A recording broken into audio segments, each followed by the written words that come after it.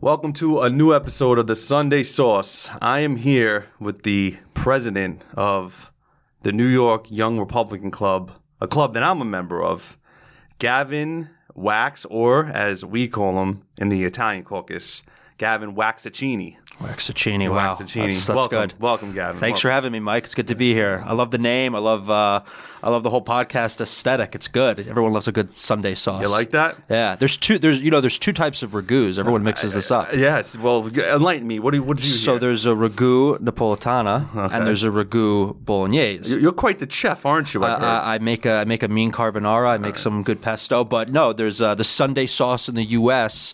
It's the Neapolitan version of Bolognese, and it's a lot more meat heavy. And then the Bolognese from Bologna that most people think of, it's more cream heavy. It has the sofrito. It's a little bit different. So they're two different styles because most of the Italian immigrants in the U.S. come from the south of Italy. So there you go. You get the Sunday sauce. It's really a ragu alla Napolitana. So a lot of people would think that the last name Wax, this guy's not Italian, but you actually are Italian. You let me know that you were. Yeah, no, people don't believe it. So all my grandparents were born in Italy, but I had one grandfather. He was Jewish, so I got that last name Wax. But my middle name's Mario, and everyone else is Italian. But then my first name, Irish, so it throws everyone off. I'm not Irish at all. You do look a little Irish, though. I look it, though. It's weird. It's funny. I think it's the beard. It's the beard. I don't tan well. It is what it is. My grandma had red hair, so she was Italian, but she was one of the few Italians that had red hair. So I think I got her complexion probably down the line. I wonder, I don't know. It's so crazy how we all came through Ellis Island and they're just like, Wax. Yeah, it probably was a longer name. I don't know what they did. It's also my mom's name. It's not my dad's name. If I took my dad's name, my last name would be Vendini, Mario Vendini. That's actually kind of cool. Yeah, That's like a magician. Yeah, I have 2 birth certificates because they weren't married, so I could use the Italian name or the Jewish name. So you would actually be eligible for Italian citizenship. I would. Yeah, it's a pain in the ass. Can I curse on here? Of course you can curse on here, bro. You can say whatever you want. I don't know what the rules were on the Sunday here. sauce. There's no fucking rules. It's a pain in the ass to get, but if you have one grandparent who was born in Italy, you can secure Italian citizenship. You just have to go to the consulate and show your paperwork. But they make it a pain. We're actually working on that. You are? We got people on the inside. Oh yes, I read about that. Has people on the inside. I read about that. That looked good. Yeah, at the consulate. But it's good. You get an EU passport. You can travel freely. You can work there. So it's a good deal if you can work it. Well, I mean, Italy's kind of like a third world country right now. I mean, it's the non-tourism spots, of course. I think a lot of people, they go to Italy and they think grass is it's like the vacation spots, but Italy has a lot of problems. I mean, I have a lot of cousins there. They're all trying to come to the U.S., try to go to the UK. They got high unemployment. People can't get jobs. I got people, family members of mine. They have master's degrees, PhDs. Right. They keep getting more degrees and they can't get jobs in Italy. It's a tough economy, and a lot of Americans go there, for their study abroad and whatever. But then it's not what they expect if you actually live there. I mean, you could buy houses for $1 there. Exactly. But then there's no jobs. You have to invest in them, too. Yeah, you have to put money into it. But then there's no jobs. You're not going to get like a standard corporate job you would get in the U.S. and Italy. No, of course not. It's you would have to be like a fucking dairy farmer. Something like that. Literally, I don't even know what you would be there. Exactly. No, in Sicily, you would definitely have to be a farmer because there's nothing. Palermo. Exactly. There's no real jobs like that. And a lot of the people, you go to Italy, they're like people in their 30s, 40s. They still live at home because it's like you can't even buy a house there. You can't buy property. It's kind of a mess. So. Yeah. So where does Gavin Wax get into this whole? Walk me through. How old are you? Because 28. You're 28. I'm 33. We're not that much, apart. Close. So did you grow up in New York your whole life? I grew up. I'm originally from Bayside in Queens. All right. So I'm from the area. Brooklyn boy. Yeah. Queen boy. Yep. Right? You're Bay Ridge. So were you always into the politics? Yeah, kind of. Yeah. Right. I mean, it hasn't been my full-time job at all times, but I've been getting more involved over the last few years, and the party in New York is kind of a joke, but I mean, it's a joke, but at the same time, it's sad how it's a joke. Yeah. No, this city's in dire straits. Yeah, look, it didn't used to be like this, and you used to have competitive elections. You used to have a 2-party system.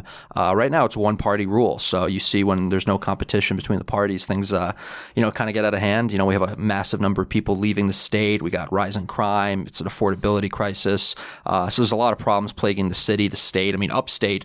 whole other set of problems. You know, we think about the city a lot, but upstate isn't doing great either. So a lot of issues, but not a lot of leadership. Yeah. Speaking of upstate, I have a summer house in Sullivan County, and there's a lot of it's beautiful up there. But a lot of meth problems up there. Oh yeah, the opioid crisis. Yeah, People forget about this. You go to these small towns, and there's no jobs, there's no real future, and drugs, opioids everywhere. People are ODing all the time, and it's a big problem, and no one talks about it. And a lot of these prescriptions, a lot of these drugs were originally prescribed, and they were overprescribed, and there's a whole racket that goes on, especially in the Midwest and a lot of these Rust Belt towns. Like upstate New York is basically the Midwest. It's like Rust Belt.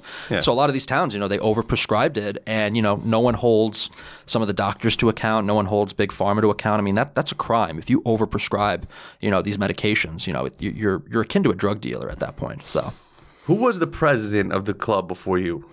We've had a lot over the years. It's an old club, goes back over 100 years. We're celebrating our birthday. There you go, 111. Birthday. Well, this episode airs Sunday, but it'll be after. It'll be after, yes. Close enough. Yeah. I mean, look, we've had former mayors. We had Mayor John Lindsay. He was mayor of New York in the 60s. Wasn't really a good mayor, but he was a president of the club in the 50s. We had this guy, Dewey, who was governor of New York. I remember Dewey. He ran against FDR. He was the chairman of the board. So a lot of like these old-timey, names have come through the ranks, and it's a storied institution. It's been around for a while. You can go, the predecessor orgs go back to the time of Lincoln, and they invited Abraham Lincoln to come speak at Cooper Union, which got him nominated to the presidency, and then, obviously that triggered the Civil War and all that. So it's been around a long, long time. Right. So we've had some pretty big names in our club. Yeah, absolutely. Do you see, like, in the last, since Trump was president, right, do you see our club growing very fast? I do. I think a lot of people have started to get involved, have started to, come out, be more politically active. I think just things have changed a lot over the last 8-10 years, so there's a lot of different types of people that are, being Republican now that they were 10 years ago. You had more of a Bush Cheney country club kind of Republican that existed, and now it's a little more working class. It's a little more outer borough. It's a little different. It's a different vibe. And I think in a place like New York, that's kind of helped, honestly. We've lost some people that may have been members in the past that were more, waspy, a little more, upper middle class, but now it's a different vibe. A lot of hedge fundy, hoity-toity bros. Yeah, that party's dead. I mean, people think like Wall Street is like big Republican money. It's not. Like you go to the big banks, you go to the hedge funds, the finance bros. I mean, all of the institutional finance, it's pretty much Democrat. I mean, and that makes sense. I mean, but why? I think a lot of people follow who's in power. So I think there's a huge segment of the population that's going to be transactional, and they're going to support whatever party's in power. So if you work for big finance, if you work for big pharma, if you work for any of these big corporations, you're going to support the party that's in power. And in a place like New York City, New York State, whatever it is, that's the Democrats. So people are going to follow institutional power. Institutional power is in one party, and that party is going to reap the benefits. That's just going to be a segment of some of these groups. It's not ideological; it's transactional. But don't you think when these millionaires and billionaires see their paycheck, like right now, right? Biden's just totally fucking killing us, right? With taxes and gas inflation. Well, they're killing the little guy. They're not killing the big guy. I mean, I guess they don't really see it, right? They don't really. Well, you have to. I mean, look, I have a lot of friends that are Democrats, more on the left of things, and some things I agree with. I think some of these hedge fund guys, these big finance people, they don't pay the share that they claim to pay, or what a lot of people accuse them of paying. A lot of those taxes you're talking about, they get hit on middle class individuals. They get hit on small businesses. They get hit on working class people. It's people that can't hire fancy accountants, fancy lawyers to find the loopholes, because you have the statutory rate, and you could say the statutory rate is X percent, but no one's paying X percent because they're hiring a guy to get you down to Y percent, so you get to save all the money. But if you don't have the money to hire that guy, you're never going to get your rates lower. So that really messes up the people in the middle, the people on the lower end of the tax brackets. Well, that's why Joe Manchin said he's not going to vote on this Build Back Better bill, because how can he go back to West Virginia and show his people that he voted for a piece of shit bill like this? Oh, he would get eviscerated. I mean, you look at a place like West Virginia. It's funny. It's like that is one of the most Republican states in the country. It's Right. like overwhelming, and he's a Democrat, so he has to walk a very fine line. But he's kind of a relic. He's an old blue dog. He's like a real Democrat. Yeah. He's like a Democrat that like existed like 50 years ago. He kind of like has Clinton vibes, sort of. He is. Right? No. Yeah. Bill Clinton was a Southern Democrat. He's a moderate. He was a moderate. Right. Bill Clinton built a different type of party. Bill Clinton was like the new Democrats, and they were more moderate. You know, they were willing to work across the aisle. Bill Clinton came from the South. He came from Arkansas. So he's kind of in that mold. He's 100% in that mold. And honestly, when Manchin first ran, Bill Clinton was like his biggest supporter. But that party's dead. There's been a massive regional change, and you know the parties have kind of changed their geography from south to north. Even 60, 70 years ago, the Republican Party in New York was like it killed. It was the main party to be in. It was the party of the Rockefellers. It was the party of Jacob Javits, John Lindsay, Dewey, all these big names. They ran the country. So things have changed a lot since then. Why is now these Democrats I hear all over the news voter ID? Right? Yeah. Jim Crow. Yeah. Did Democrats forget that they're the ones who passed Jim Crow? Are they Yeah, forgetting look, things? I think there's a lot of things that people like to forget through history, Right. and if it's not convenient, doesn't But work. how can they even compare voter ID to Jim Crow? It is kind of insulting because to the victims of Jim Crow, Correct. to claim that someone who got lynched, someone who was totally stripped of their basic human rights, Right. is akin to showing just a basic form of ID. I mean, you show a basic form of ID to do anything. Correct. And you look at other countries. A lot of people like to compare the U.S. to what happens in Europe or Australia or all these places. All those countries have this. Like Right. it's a very standard thing. I mean, there's a lot of stuff you need to do in life to show a basic form of identification. And it's not like it's hard to get. So I think it's we give voter ID. We give a regular ID to illegal immigrants in New York City. Right, you do. So it's not hard to get. you can get an ID for anything. I mean, it doesn't have to be a driver's license. No, just a regular ID. Yeah, just anything for free. For free. The government pays. Right. The New York State government pays. No one's ever shown any data that shows that there's this massive subset of the population that doesn't have a form of government issued Right. ID. That's you could have people that have been living off the grid, that are living in a shack in the woods and have no electricity, and they'll still have a government issued ID. The Unabomber. Yeah, they all have IDs. You talk to people that are homeless; they'll have IDs. Yeah. So it's this whole idea that it's somehow racist or it's somehow an intrusion on voting rights is absolutely ridiculous. Well, you want to talk about Jim Crow. How about Mayor de Blasio when he instilled the vaccine mandate? Right. 40% of African Americans didn't want to get the vaccine mandate, Right. and they were shuttered from using any New York City businesses or facilities. So let's talk about Jim Crow. I mean, like, what do you Look, it's an inconvenient fact. They don't want to talk about it. They don't want to talk about it because you implement these mandates, and you look at the data, and the data doesn't lie. The data shows very clearly, there is a massive vaccine hesitancy in the black community. Mm-hmm. And then if you're instilling these policies, who are you hurting? You're hurting black New Yorkers. You're Right. hurting Hispanics. You're hurting outer borough, working class people, and of all races. And it's pretty discriminatory. And you see a place like Washington, D.C., they revoked their mandate. Yes. They got rid of it. And it was one of the reasons why is because D.C. has a very high black population. Right. And it was completely discriminatory. You can't go in. You can't eat at a counter. You can't Correct. eat. You can't get a beer. You can't get a burger. So, this thing is going to have massive blowback. I don't think people understand like how Washington D.C. is. Like they think just like the Capitol buildings and the White House. Oh, no. But like the outer D.C. is like a shithole. Oh, yeah. It's hood. Yeah. Yeah, it's not a nice place. Yeah, I mean, look, what's happening in America's cities are horrible. I mean, it's- people just forget about huge swaths of the urban America. And like Baltimore, D.C., that whole area. they've all been devastated, and no one cares. Yeah, no one cares about them. I mean, it's funny actually. There was a Democrat mayor, the former Democrat mayor of Boston. She just got she just got replaced. She came out and attacked De Blasio. She was a black woman. Yes, she came out and attacked De Blasio over this policy, and she was just like, I'm not implementing this. Yeah, I heard that. I heard her. Yeah, So- it's ridiculous because you're hurting black Americans. Right. There's division within the party. Then you see But and then the new mayor, then she puts the the new mayor came in and put it in. So and then who's Asian, which right? is They weird. put it in, and there's a whole change there. And then you see Eric Adams came out and was defending Cantor, saying he should play. And it's just like, all right, yeah, he should play, but what about everyone? Why don't you extend that policy across the board? Yes.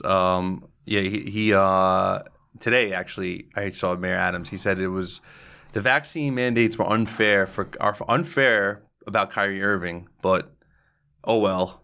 So I don't know really what he was going with that. Like he should be able to play home games on the Brooklyn Nets. I think he's trying to play both sides. He's trying to get points for being like, yeah, he should be able to play home games, but he's also trying to, say I'm still going to support these policies. Mayor Adams also said that the white journalists are hard on him. I don't know where that came from, but I don't know either. He won with a white coalition. Right, he won with a white vote. All white liberals voted for him. Yeah, no, so I'm very confused where he's getting his I think we're going to see like a big thing playing out over the next few years where any kind of criticism of him, he's going to claim it's racist. But, we'll see. We'll see how it ends up. I don't think he's going to be able to hold these policies for too much longer. He has national aspirations. He's talked about running for president. Right. He's not going to be able to run for president if he's going to be seen as carrying de Blasio's baggage. That's literally what he's doing. So he needs to he's just literally continuing de Blasio's policies. But he needs to be his own man. He needs to come out and be like, I'm changing X, Y, and Z. And maybe he will. We'll see. I think things are changing and things are going to change over the next few months. So if he does, maybe he'll be in a better position. But right now, nothing seems to really be changing. Well, he was going in the right direction even before he got sworn in. BLM, you're not doing what you did in summer 2020. Oh, yeah. We're not doing that. Yeah. I was like, wow. Holy shit. Well, he won because he first off, he won the Democrat primary because he ran pro law and order. Right. Because there is a massive crime issue, whether people don't want to realize it or not. Every week we're hearing about something. Oh no, that's nothing. That's not. Jen Psaki says that's nothing. Yeah, if you can go to brunch in the West Village, it's transitory. Right. I had brunch in the West Village. There's no crime. But seriously, if you look at the crime rates, it's crazy. If you look at just look at news headlines, you see someone getting pushed on the tracks, someone getting stabbed to death in Chinatown. The poor woman. Exactly, and this has happened Bail every reform. other week. Bail reform. So if he doesn't deliver on crime, if he doesn't actually lower crime rates to a measurable degree, he's toast. He'll get challenged by the left in the Democrat primary, and he'll face a tougher opponent in the general. So he's kind of in an uphill battle. He needs to show but results. Most of the left are anti-law and order. Well, I kind of feel bad for him in this sense. He came out with a proposal to the New York State Senate. He said, I need you guys, and this is Eric Adams, a Democrat, telling the Democrat-controlled state Senate, and the Assembly, we need to change bail reform. And they basically told him no. No, of course. And it's kind of tough because, he could do everything right. He could tell the cops, make the arrest, go through all the motions. But if the same guy is out on comes down to the DA, really. Yeah, it comes down to the DA. And if these guys come out with desk appearance tickets, they'll be out on the street in 24 hours. How many people have to die? Yeah. That guy who stabbed that poor Asian woman. Oh, he had a rap sheet going back years. Years. He shouldn't be out on the street. And people act like oh, we need to be, we need to treat them better. We need to show, some kind of sympathy. It's like, look, show sympathy for the victims. Correct. I think everyone forgets the victims of crime get nothing, and everyone talks about because they're dead and they're right. You just forget about them. That's all. Yeah. And then everyone, you have a party, and the Dems have always been talking about strip police officers of qualified immunity. Yeah. So if you want to do that, I have a counter proposal. Why don't you strip judges and district attorneys of qualified immunity? So if you're a judge and you let off a criminal, and then he goes back on the street and commits another crime, you can be held civilly liable in civil court. I fucking love that. If you're a district attorney and you have a guy in front of you, with weapons charges, assault charges, and then you let him out, and then he goes and kills his girlfriend, that district attorney who let him off should now be disbarred. Disbarred, yes, but also the victims can now sue. Yeah, and I think honestly that's a good system because that's the only thing that's going to hold these DAs and judges to account. Because some of the judges are appointed, so they don't care. Right. They have they'll always have their pension. They'll collect their income, and then you have some of these district attorneys. No one pays attention to district attorney races. You have to be a total political nerd, so they'll get elected every time. You make sure that they could have civil liability. Forget it. They'll be acting very, very different. Well, I'll tell you. So I was FDNY-EMT for 5 years or so in Manhattan, actually in this area, where we'll pick up a crazy person, right? We'll bring them. We call them EDPs, mostly the third person. We pick them up. We take them to Bellevue or Beth Israel. Those are the two. Because I worked in Lower Manhattan, so those are the two psychiatric wards. We bring them. They're out in 2 hours. Yeah. That's it. Shoot 'em right back on the street. We have a mental health crisis, and there was this move in like the 60s and 70s to close down all the mental institutions. Because obviously, you know, we all know about, you know, the history of the mental institution, One Who Flew Over the Cuckoo's Nest. Yes. You know, you even see things like an American Horror Story, Asylum. So like everyone knows like the stereotype of like the 1950s institution. They were horribly run. But the solution to that wasn't to throw everything out. The solution was to reform those institutions and make them better, because there is a segment of people that suffer from mental health problems and they need the treatment. They need treatment that they're not going to get on the street. They're not going to get treatment for their mental health issues living in a park or living under a bridge. In fact, it's going to exacerbate the problem. And if they're suffering for schizophrenia, they're a danger to themselves and others. And they shouldn't just be allowed to walk on the streets. They should be treated in a public health facility. But instead, we just push them into the homeless population, and it's completely inhumane. It's completely detrimental to their health and the health of other people. So, you know, maybe the cause of shutting down the mental institutions had a good, you know, it sounded good, but the solution wasn't right, and we actually have had a lot more issues since. Yeah, we have a serious mental health problem. And then it's exacerbated by, you know, tons of drugs on the streets. I mean, you know, you take a person with an underlying mental health condition, you add drugs. They have shoot-up centers here. Yeah. Oh, it's that crazy. was de Blasio's parting gift. Right, shoot-up centers, which is the whole thing is so cynical. Me. No, it's so cynical, so and it's like, you know, like how are you going to deal with someone suffering from overdoses? Oh, just let them continue to use the drug just a little safer. Supervise, no problem. Supervise the injection. So they're and we have Narcan every time they overdose. That's not going to solve the problem. That's incentivizing. Of course. You're incentivizing bad behavior, incentivizing people to slowly kill themselves. It's not humane. It's not humane at all. Yeah. I mean, so now we're seeing all these lockdowns come, the mandates. They're all of a sudden ending. Yeah. Why? You know why. I know you know why. Look, tell me. I want, you know. Look, a week ago, all of a sudden you saw New Jersey, you just saw LA County, you just saw a bunch of Democrat-controlled states and municipalities all of a sudden systemically dropping mask mandates, dropping any kind of lockdown order, even vaccine mandates in the case of D.C. The Democrats saw some internal polling that showed that these mandates are just not popular and they're going to kill them in the midterms. So what did? They made a political decision and they decided to take them back, which, you know, I'm fine with that. But at the end of the day, you have to look at their motive. Was their motive public health? No, their motive was politics. And it also shows that initially the mandates were not about public health either. They were about politics. So that's what they're going to do. They're going to make political decisions. They're going to wipe their hands clean and pretend it never happened. So, you know, we'll see what happens come November, but they're looking at a historic red wave. I mean, the Republicans are set to pick up maybe 70 seats in the House, retake there's the Senate. A bunch of retiring Democrats as well, because they know that they just have no shot. They have no shot, so they're retiring. They don't want to go out with as a loss. Yeah. So this is going to be historic. I mean, this is going to be one of the largest wave years in terms of seat changes, both in the Senate and in the House and at the local level. So I think they're worried, and they're trying now to scale back a lot of the stuff they've done over the last year and trying to ease up on things, which also is happening in other countries. You look at the UK, they've dropped everything. Ireland, everything. All the Scandinavian countries, Denmark, Norway, Sweden, they either never had any mandates or they dropped whatever's left. I just saw Austria is dropping them. So a lot of these countries are slowly opening up. I'm laughing at the UK one because the prime minister was caught in the party. Right. And he's like, all right, fuck it, whatever. That was it. Fucking Which Boris is cool, Johnson. though, because he got caught. And he got caught. And he said, you know what? You're right.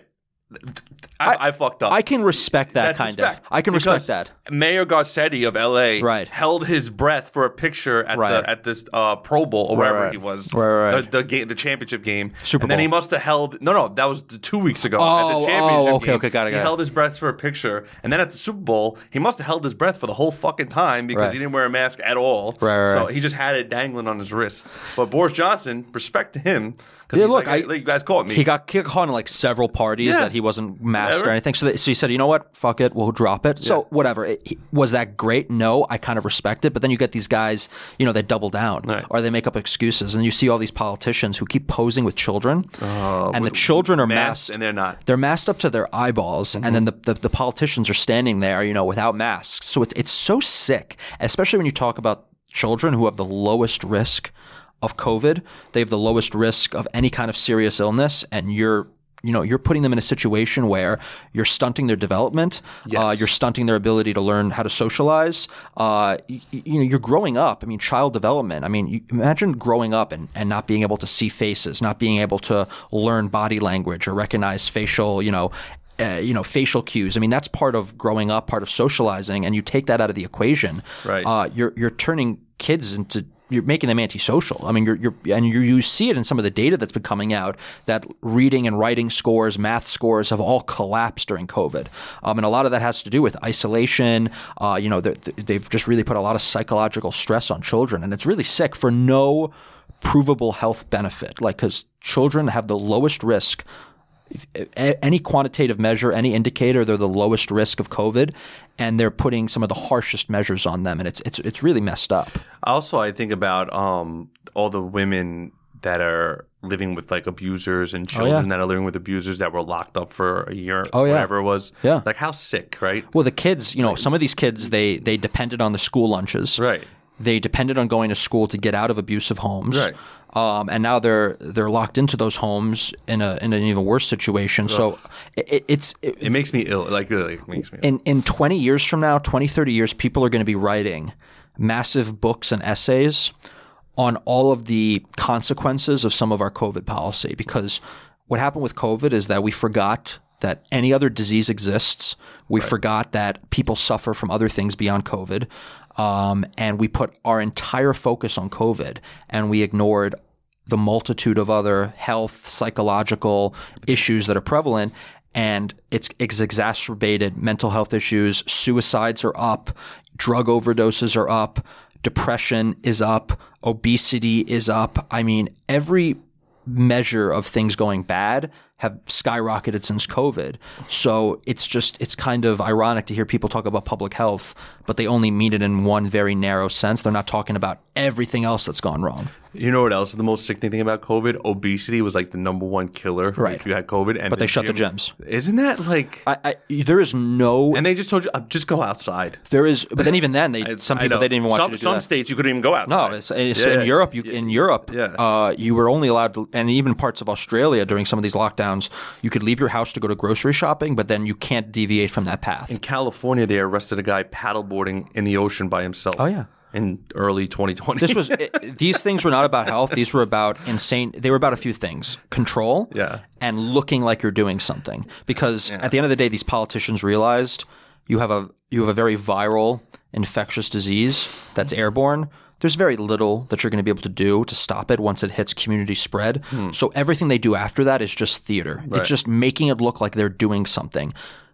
Going into a restaurant, wearing your mask standing, and then sitting down, you take it off. So stupid. There's no science behind that. Or you see those plastic dividers. Yeah, the plexiglass. They act like airflow is linear. If you cough or sneeze, the particles are spreading everywhere. Yeah. They're everywhere. They're not just going this way. They're not going to just hit a plastic barrier and stop. No, they're going to go above. They're going to go below. So all of this was theater. And you talk about things like closing the gyms. I mean, some of these policies were just kind of a nuisance, but some of them were actively destructive. Like shutting down the gyms, actively destructive. Listen, I understand you want to shut down like the steam room and the sauna in the gym. Right. That's the showers. Right. All right, maybe because like people walk barefoot in there. Right. That's fine. But like the weights and the stair and the cardio machines. Like, if these places are taking basic safety precautions and are doing basic cleaning, you're fine. Yeah. I just feel like they've built up a sort of mass neuroticism and paranoia. And people are just forgetting like basic logic. The masks, for example, they don't work. The very beginning, I mean, it was very clear that these masks that the majority of people use, the cloth ones, right? They're only applicable in very specific medical settings, right? And mostly just to prevent blood splattering on your face. It's not to prevent an airborne infection. I'll give you an example. So when in the ambulance, when we if a person's giving birth, we'll put a cloth mask on. Right. There's no like airborne. There's blood. There's bodily fluids. Yes. If someone has tuberculosis or Ebola, then we're putting an N95, which is fitted. Correct. Fitted. We do a fit test. Right. And they have to be fitted, every few months? Every year. We do a fit test. We do a fit test. It's fitted that we know it's our fit. Right. And then we put a gown. Right. and a face shield. Because people forget eyes, Yes. orifices. Yes. You could get if you're wearing a mask and I cough in your face, it's going into your eye. Correct. So you're going to get sick. You're going to get COVID regardless. You're going to get COVID regardless of what mask you're wearing. So you look at the data. Again, I keep saying the data. You look at the maps. You look at the charts, and it's like you take these states and localities that had mask mandates. There is no correlation between mask mandates and infection. Well, they already said the lockdowns only maybe saved 0.2% of negligible. Negligible. It was ridiculous. It was ridiculous. And then you're not factoring in the other costs. But the mask mandates had no discernible impact on spread at all. And we're still wearing masks in New York City when Governor Hochul, or whatever her fucking name is, the unelected governor, right, said no more masks. I was just telling you, I talked to Jackie Toberoff the other day, yesterday. I went to this place, Bread's Bakery, on the Upper East Side. Yep. You know, it's on East 73rd. Yeah, it's close to me. Yeah, it's probably by you. I walk in there, I'm just looking around, and the guy's like, excuse me, sir, do you mind putting a mask on? I said, do you mind knowing the mandate's gone? Right? And then he was like, whatever. I was like, okay. So I bought a bunch of stuff, and then I had a couple bags. He goes, do you want a shopping bag? And I was like, do you mind if I have a shopping bag? Right. He took all my bread and he fucking smashed it because he was mad that I didn't have a mask on. Wow. I got home. My black and white cookie was smashed. The frosting was all over the place. I love a black and white. Very New York. Dude, my sourdough bread that I bought my friend was like smashed. He was so mad he smashed my bread just because I didn't wear a mask. A lot of this is a true story. A lot of this comes down to people want to feel like they're in charge and control of other people. So you put the mask in, and it gives a lot of people a sense of power that they can tell someone else, do what I want you to do. It's not about health. It's not about anything. It's conformity. It's groupthink. It's bullying in a sense. It's the same kind of peer pressure that you see in like a high school or a middle school. Right. It gives people a sense of power over you, and they don't want to let go of that. They don't want to let go of it. But what's the off ramp to this? Like, are we going to be wearing masks indefinitely? No. I mean, it's like, at what point is it okay to stop wearing masks? I don't know. In high school, I was the anti-bullier. Like, if I saw someone bullying someone, I would beat the shit out of them, literally. Right. So, if you're going to bully me into wearing a mask, that's just going to make me very angry. Right. I mean, it's like you know what I mean? It's like, come on, dude. But it just seems like it's never ending, and they're just going to keeping this up, and it's like it's become like a lifestyle for some people. Like, dude, they've become so connected to masks, to testing, to all these things, and it's like, what's your off ramp? What did we do before COVID? Like people packed in on a subway when there was flu season, and like, what did we do? Well, you mentioned, what did we do during the AIDS pandemic? You mentioned flu, and you mentioned even the common cold. Right. COVID is a coronavirus. We've been dealing with coronaviruses forever. I mean, this is part of human nature. The common cold is a coronavirus. Right. And these are types of things that happen. They're seasonal. It's a mutation. It's a mutation every year. Exactly. It's a mutation of the common cold. And does that mean that it's not going to kill people? Of course it's going to kill people. The flu kills people. The flu kills hundreds of thousands of people every year just in this country alone. So you look at these diseases and it's like they've always existed. We've always managed them. We have a seasonal flu shot. You're welcome to take it. We should be treating COVID like the flu, like we did in 2019, because on paper, the infection rate, the mortality rate, all the symptoms are very akin to a flu. Obviously, there's a few unique symptoms to COVID, like, the loss of taste and smell, things like that. But as far as how it's treated and how it is dealt with from a public health perspective, it's really akin to the common flu. To the flu and the common cold in many senses. So treated like that. If you're going to have a yearly shot like you do the flu, okay, that's fine. I know people that took the flu shot every year. I know people who didn't. I know people who took it and then get the flu because, and then the thing about the flu shot is that sometimes it's not even for the right strain because they're always like catching up. It's for the previous year. So, and it gives you some protection from the year's flu, but it's not universal. So you go back to treating it like that. We can go back to normal and we can focus on, all the other diseases we're facing. Like we just mentioned, like the rise in obesity, the rise in depression, the rise in drug overdoses, mental health crisis, cancer, whatever it is. Like so much effort is being put into this, and you want to know why. I mean, the answer is simple. You have these pharmaceutical companies, big pharma, are making a killing. Moderna was a bankrupt company. It was not making any money. I never even heard of them. It was not making any money before COVID. COVID gave Moderna, a lifeline, and they are now making a killing. Pfizer is now a COVID company. Right. Like all of their money is derived from COVID. So there is a financial incentive to ensure that that this continues to remain a crisis, quote unquote, and to continue to push, different booster shots, annual shots, 6-month shots, because they just make money off of it. They have the government by the balls. Right. And it's like it's like we have the vaccine Right. that's FDA approved, Pfizer. Right. So if we stop making it, what are you going to do? Right. They have a financial incentive. They have some of the biggest budgets allocated for lobbying, allocated for advertisements, advocated for media, that they use those financial resources to keep this system going. Because the longer this goes on for, the better their balance sheets, the better their stock price. And I think people need to realize, that this is happening, that there are financial incentives that are going on that mean that there are certain people in society, namely big pharma, that want to continue the COVID crisis as long as possible, because the longer it goes on for, the more money they make. And it sucks to say, but that's the reality. Well, I actually have news for you. I talked to this guy on 2 weeks ago on my episode, Peter Pitt. He used to work for the FDA. He was an executive. Republican, Jewish guy. Yeah. He was telling me that they're actually developing a flu and COVID shot together very soon, probably by next December. Right. So he's like, people are just going to go get their flu and COVID shot. Boom. Right. And they're making booster and flu shot. And they're making a pill. They're making a pill. Yeah. And then you have all the therapeutics that are also available. So it's like at this point, it's like we have, we're not in the same position we were in April of 2020. Right. We know the disease. We have vaccines. We have therapeutics. We have beds.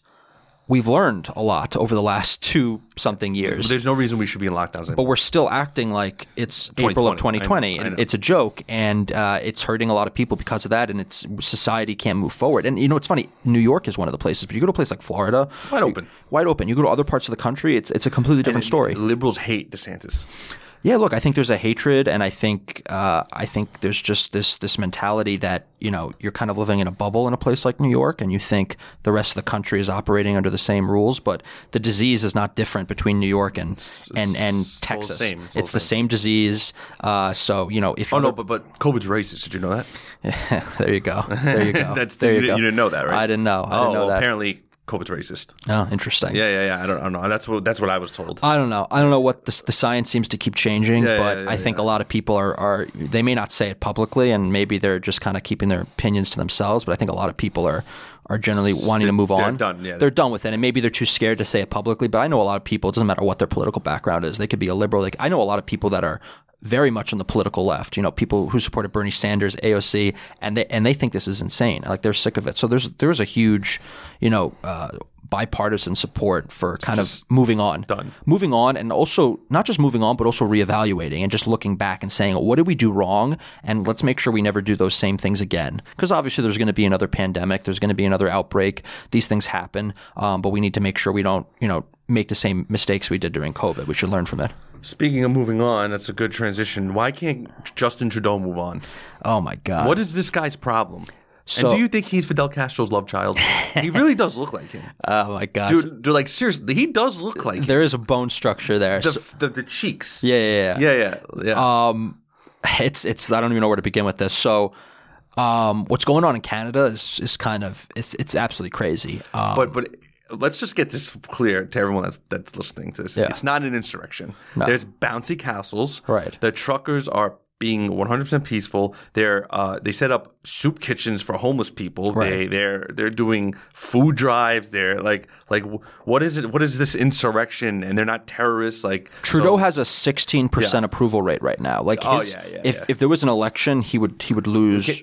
Can they do a recall in Canada? You could do snap elections in Canada. I don't know exactly what the constitutional mechanism is there, but it's pretty similar to England, I think. Yeah, it's a parlemmentary system. He just had an election, which he just got reelected. But you also remember, he didn't win the popular vote. No, he didn't. He won the majority. He won a plurality of the seats, and that's the parliamentary system. It is what it is. But he's on the brink right now. I mean, his administration, his country, his regime, if you want to call it that, is in really dire straits. I mean, the truckers protesting, first off, I mean, everyone on the left likes to talk about, we love unions, we love the working guy, Right. we love when they protest. Okay, so you have a working class union-based protest, and they're protesting because they drive alone in a car and they don't want to be mandated, and you're not siding with them as they're exercising, their basic rights to protest. And now what's going on? They instituted emergency powers, which basically It's like martial law. It's martial law. Literally. They strip you of basic civil rights, and they basically have done instituted a system where the government can tell the banks in Canada to freeze your assets, to freeze your funds. TD Bank is actually one of the biggest ones, and I have TD Bank, and I'm very disgusted with it. It's disgusting. I literally want to change banks. I mean, what kind of free country can you live in where if you have a political opinion that disagrees with the government, that they can take your bank account, seize it, and prevent you from supporting your family? The banking is a private institution. The private it's institution not owned by the government. Exactly, and they're just telling them what to do. So it's sick. I mean, you cannot have any freedoms. You can't have any ability to do anything if someone's locking you out of your bank account. I mean, people, you still have the right to free speech. We're just going to make you destitute and make sure you can't pay your bills and make sure you starve to death because you can't afford anything. I mean, that's the kind of mentality. It's so sick. It's so depraved. And he's lost support across the country in Canada. Every province in Canada, I believe, Quebec, Quebec's dropping their vaccine mandate. They're done with that. Yeah, they're finished. Manitoba, everyone Ontario. Ontario. I think Ontario. Yeah, Ontario. I think so. Ontario. I think they just dropped. Everyone's. I can't pronounce it. Saskatchewan. I think they're all dropping their mandates. Yeah. His support in Parliament has been completely eroded. So he's flailing, and all he had to do was say, "I'm wrong. I'm sorry. I'm going to pull it back." Or just sit with them and talk. to them. Like a man. Right. He didn't even want to meet with them. Animals. He didn't want to meet with them. He accused them of all sorts of crazy things and completely defamed them and claimed that they were violent or they were, racist Terrorists. and all these things. And White it was just supremacists. all these ridiculous things that they devalue the meaning of those words. Right. And now what's the solution? They're still protesting. He called a member of parliament who was Jewish yesterday a white supracist. Oh, yeah. No. She supports swastikas. Yeah. And What? And she was basically like, I'm Jewish. This is insane. So Are you kidding me? yeah. So Is this guy crazy? I don't know. I think he's. And this is coming from the guy who was caught with blackface twice. Right. Well, the people that preach the loudest generally have, the most things to hide. Of course. It's just kind of a preachy thing. Look, I don't know what's going to happen. I think it's crazy that it's gone this far, and they don't seem to be stopping. And I think a lot of people are waking up. The Civil Liberties Union of Canada, the equivalent to our ACLU, they condemned his action. Okay. There are people in Canada. Well, that's actually pretty good. Yeah, the people. There are groups in Canada that the are ACLU here would actually not condemn. Right. So I'm pretty surprised. They've fallen a lot since they were first formed. But there's a lot of these left wing groups in Canada, people that support the mandates that are still anti-Trudeau because of this declaration. He's gone too far. He's gone too far. Like he overplayed his hand. Like these measures are literally for invasion, right? Or some kind of really egregious thing. You're talking about a protest on a bridge with bouncy castles. And it's like if it's that bad, then why have it? Yeah, and he clearly hasn't used every option. He hasn't talked to them. He hasn't tried negotiating. He hasn't tried. He went into hiding. He fled the capital. He got COVID. I heard he came to the U.S. for a little bit. Maybe. Yeah. I mean, look, he. I don't think he's going to last long. I mean, he may be able to survive this crisis, but the next time there's an election, this stuff is not going away. He'll be. He's going to suffer at the ballot box for sure. And I'm glad to see Canada is putting rebelling about it. I mean, it's funny. And then Canada is a very tough. They're tough son of bitches, right? Yeah, and people keep and this is happening everywhere. This is happening in Australia, New Zealand. That's a whole nother episode. Germany, Austria. About. Oh yeah, it's crazy. Yeah, that's a crazy place. It's crazy. All right. Well, last thing. You gave me a lot of time. Who do you want for president in 2024, and who do you want for New York governor? Oh, New York governor. Yeah. So I think Hochul is pretty weak. I think she's not say what you want about Cuomo, but that guy, he was a political machine. Well, he's got the family. He got the family. He scared a lot of people. Like, look at how many scandals and crises had to happen before Cuomo resigned. Well, he's a mobster. He's a mobster. He operated like a political mobster. Yeah.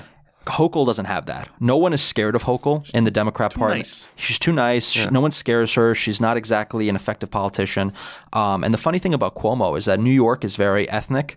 So a last name like Cuomo, he was still winning Staten Island. He was still winning Nassau County. He was still winning a lot of these outer borough and suburban areas that were Italian American.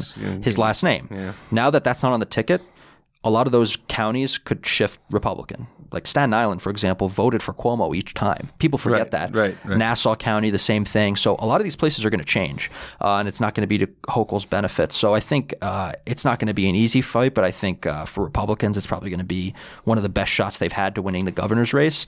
You got two candidates. You got Andrew Giuliani. You got Lee Zeldin. Right. I think they're both good. I like them both. I don't want to comment because I don't want to get in trouble, but I think either of them would be good to run. I think they both bring a lot to the table. Zeldin has the pedigree with Congress and everything. The thing I know Giuliani's, we like him. He's a friend of ours. But do you think his, I love Rudy. I met him in person, great guy. But do you think his father's connection right now to the whole Trump nonsense, even though if it's bullshit or not, whatever. Oh, it's definitely going to hurt him. Exactly. That's what I'm saying. Do you think it's going to hurt him? It's going to hurt him, but it's also going to help him. Like, you have to remember, like, the name, it's a double-edged sword. Right. So, like, there's certain people that are never going to vote for him because his last name is Giuliani. Right. But he never did anything. He didn't do anything. He's clean. just the son. Yeah, he's just the son. Right. He's totally and clean. then there's another group of people that see the last name and they're definitely going to vote for him. Right. And there's also, you have to remember, like, Giuliani, he was mayor of New York City. New York City was just as democratic and liberal in the 90s as it is now. Right. He won with a lot of Democrat liberal support. People forget this.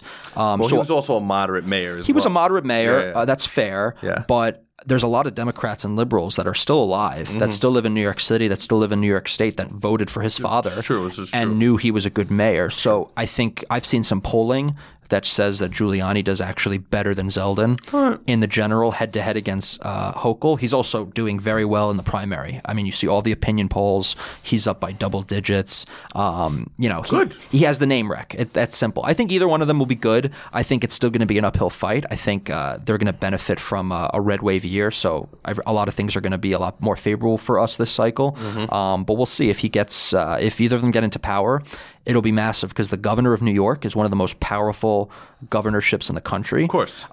Everybody follows the governor of New York. And it's like, not just from publicity, but like legally. Policies. Yeah, policies. Of course. It's like a dictator. Yeah, like Cuomo was a dictator. Yeah. Everything he did for COVID, everyone else followed suit. The governor of Texas, for example, has a lot less power than the governor of New York. Right. Like there's a lot more restrictions. You take the governor of New York, it doesn't even matter if you don't control the Senate, you don't control the Assembly, you have a lot of influence. So I think, it'll be interesting. I'm not going to say which one of them. I understand. And look, for president, I mean, look, it looks like it's Trump's running. You think Trump is going to run? 100%. I mean, he's launching he'll just fucking swipe everyone. No one's going to challenge him. You don't think DeSantis won't challenge him? No, I don't think he would challenge him. Do you think he would be his running mate though? He can't. I mean, as it stands now, no. Because he's going to run for governor again. You think? Well, that's one thing. But if they both are now legally Florida residents, oh right, I forgot. So if you do that, you have to. He has to go back into New York now, or another state. He couldn't have them both because if you have them both on the same ticket, you actually lose that state's electoral votes. You know who I think should run with Trump? Honestly, hear me out on this. Tim Scott.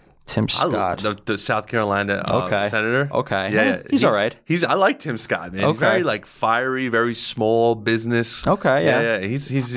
I don't know. I like him for some reason. I don't know why. I don't know. It's like I always hear him speak very like small business. Like he even still has an office in I think in Charleston, South Carolina. Yeah. Like he would be like a good Yeah, he's all right. We'll see. I mean, I don't know. Definitely not Mike Pence. No, Mike Pence is done. He's done. He's done. Yeah. Who would make a good vice president for 2024 Trump? I mean, honestly, I think DeSantis would be great, but they can't do it unless they change. I mean, I don't know who's after him. It's kind of tough. I mean, I like Senator Hawley in Missouri. I think he'd be good. I like him. Cotton in Arkansas. Oh, yeah, Cotton. That's right. I like some of those guys. So we'll see. I mean, I don't know. It's going to be interesting few years to be sure. Maybe not. Maybe Kamala versus Trump come 2024. Jesus, I could only hope. We hope so. I mean, she has her favorabilities in the water. I mean, she has lower. We hope she runs. Yeah, she has lower approval ratings than. And right now with the whole Hillary stuff going on, how she spied on him, it's fake. She says it's just horse shit. Right. He made it up. There's an indictment. Her lawyer was indicted. Yeah. No special investigation. Fake. Yeah. It's funny that they get. There's so much gaslighting that goes on. Like you could have literally an indictment. You could have charges. Fake. And it's fake. So. She's asking the judge to throw it out because it's fake news. we'll see what happens. I mean, there's a lot of crooked judges, so we'll see. This is true, especially if they're Democrat judges. But listen, Gavin, I appreciate it, man. You really gave me a lot of time. We got to do it again. Absolutely, man. Maybe after the red wave. Yeah, let's do it, man. Whenever you want. I'm always happy to talk Sunday sauce. All right, I appreciate that. All right, thanks, Gavin. cheers, man. Thanks, man. Thank you. Thank you.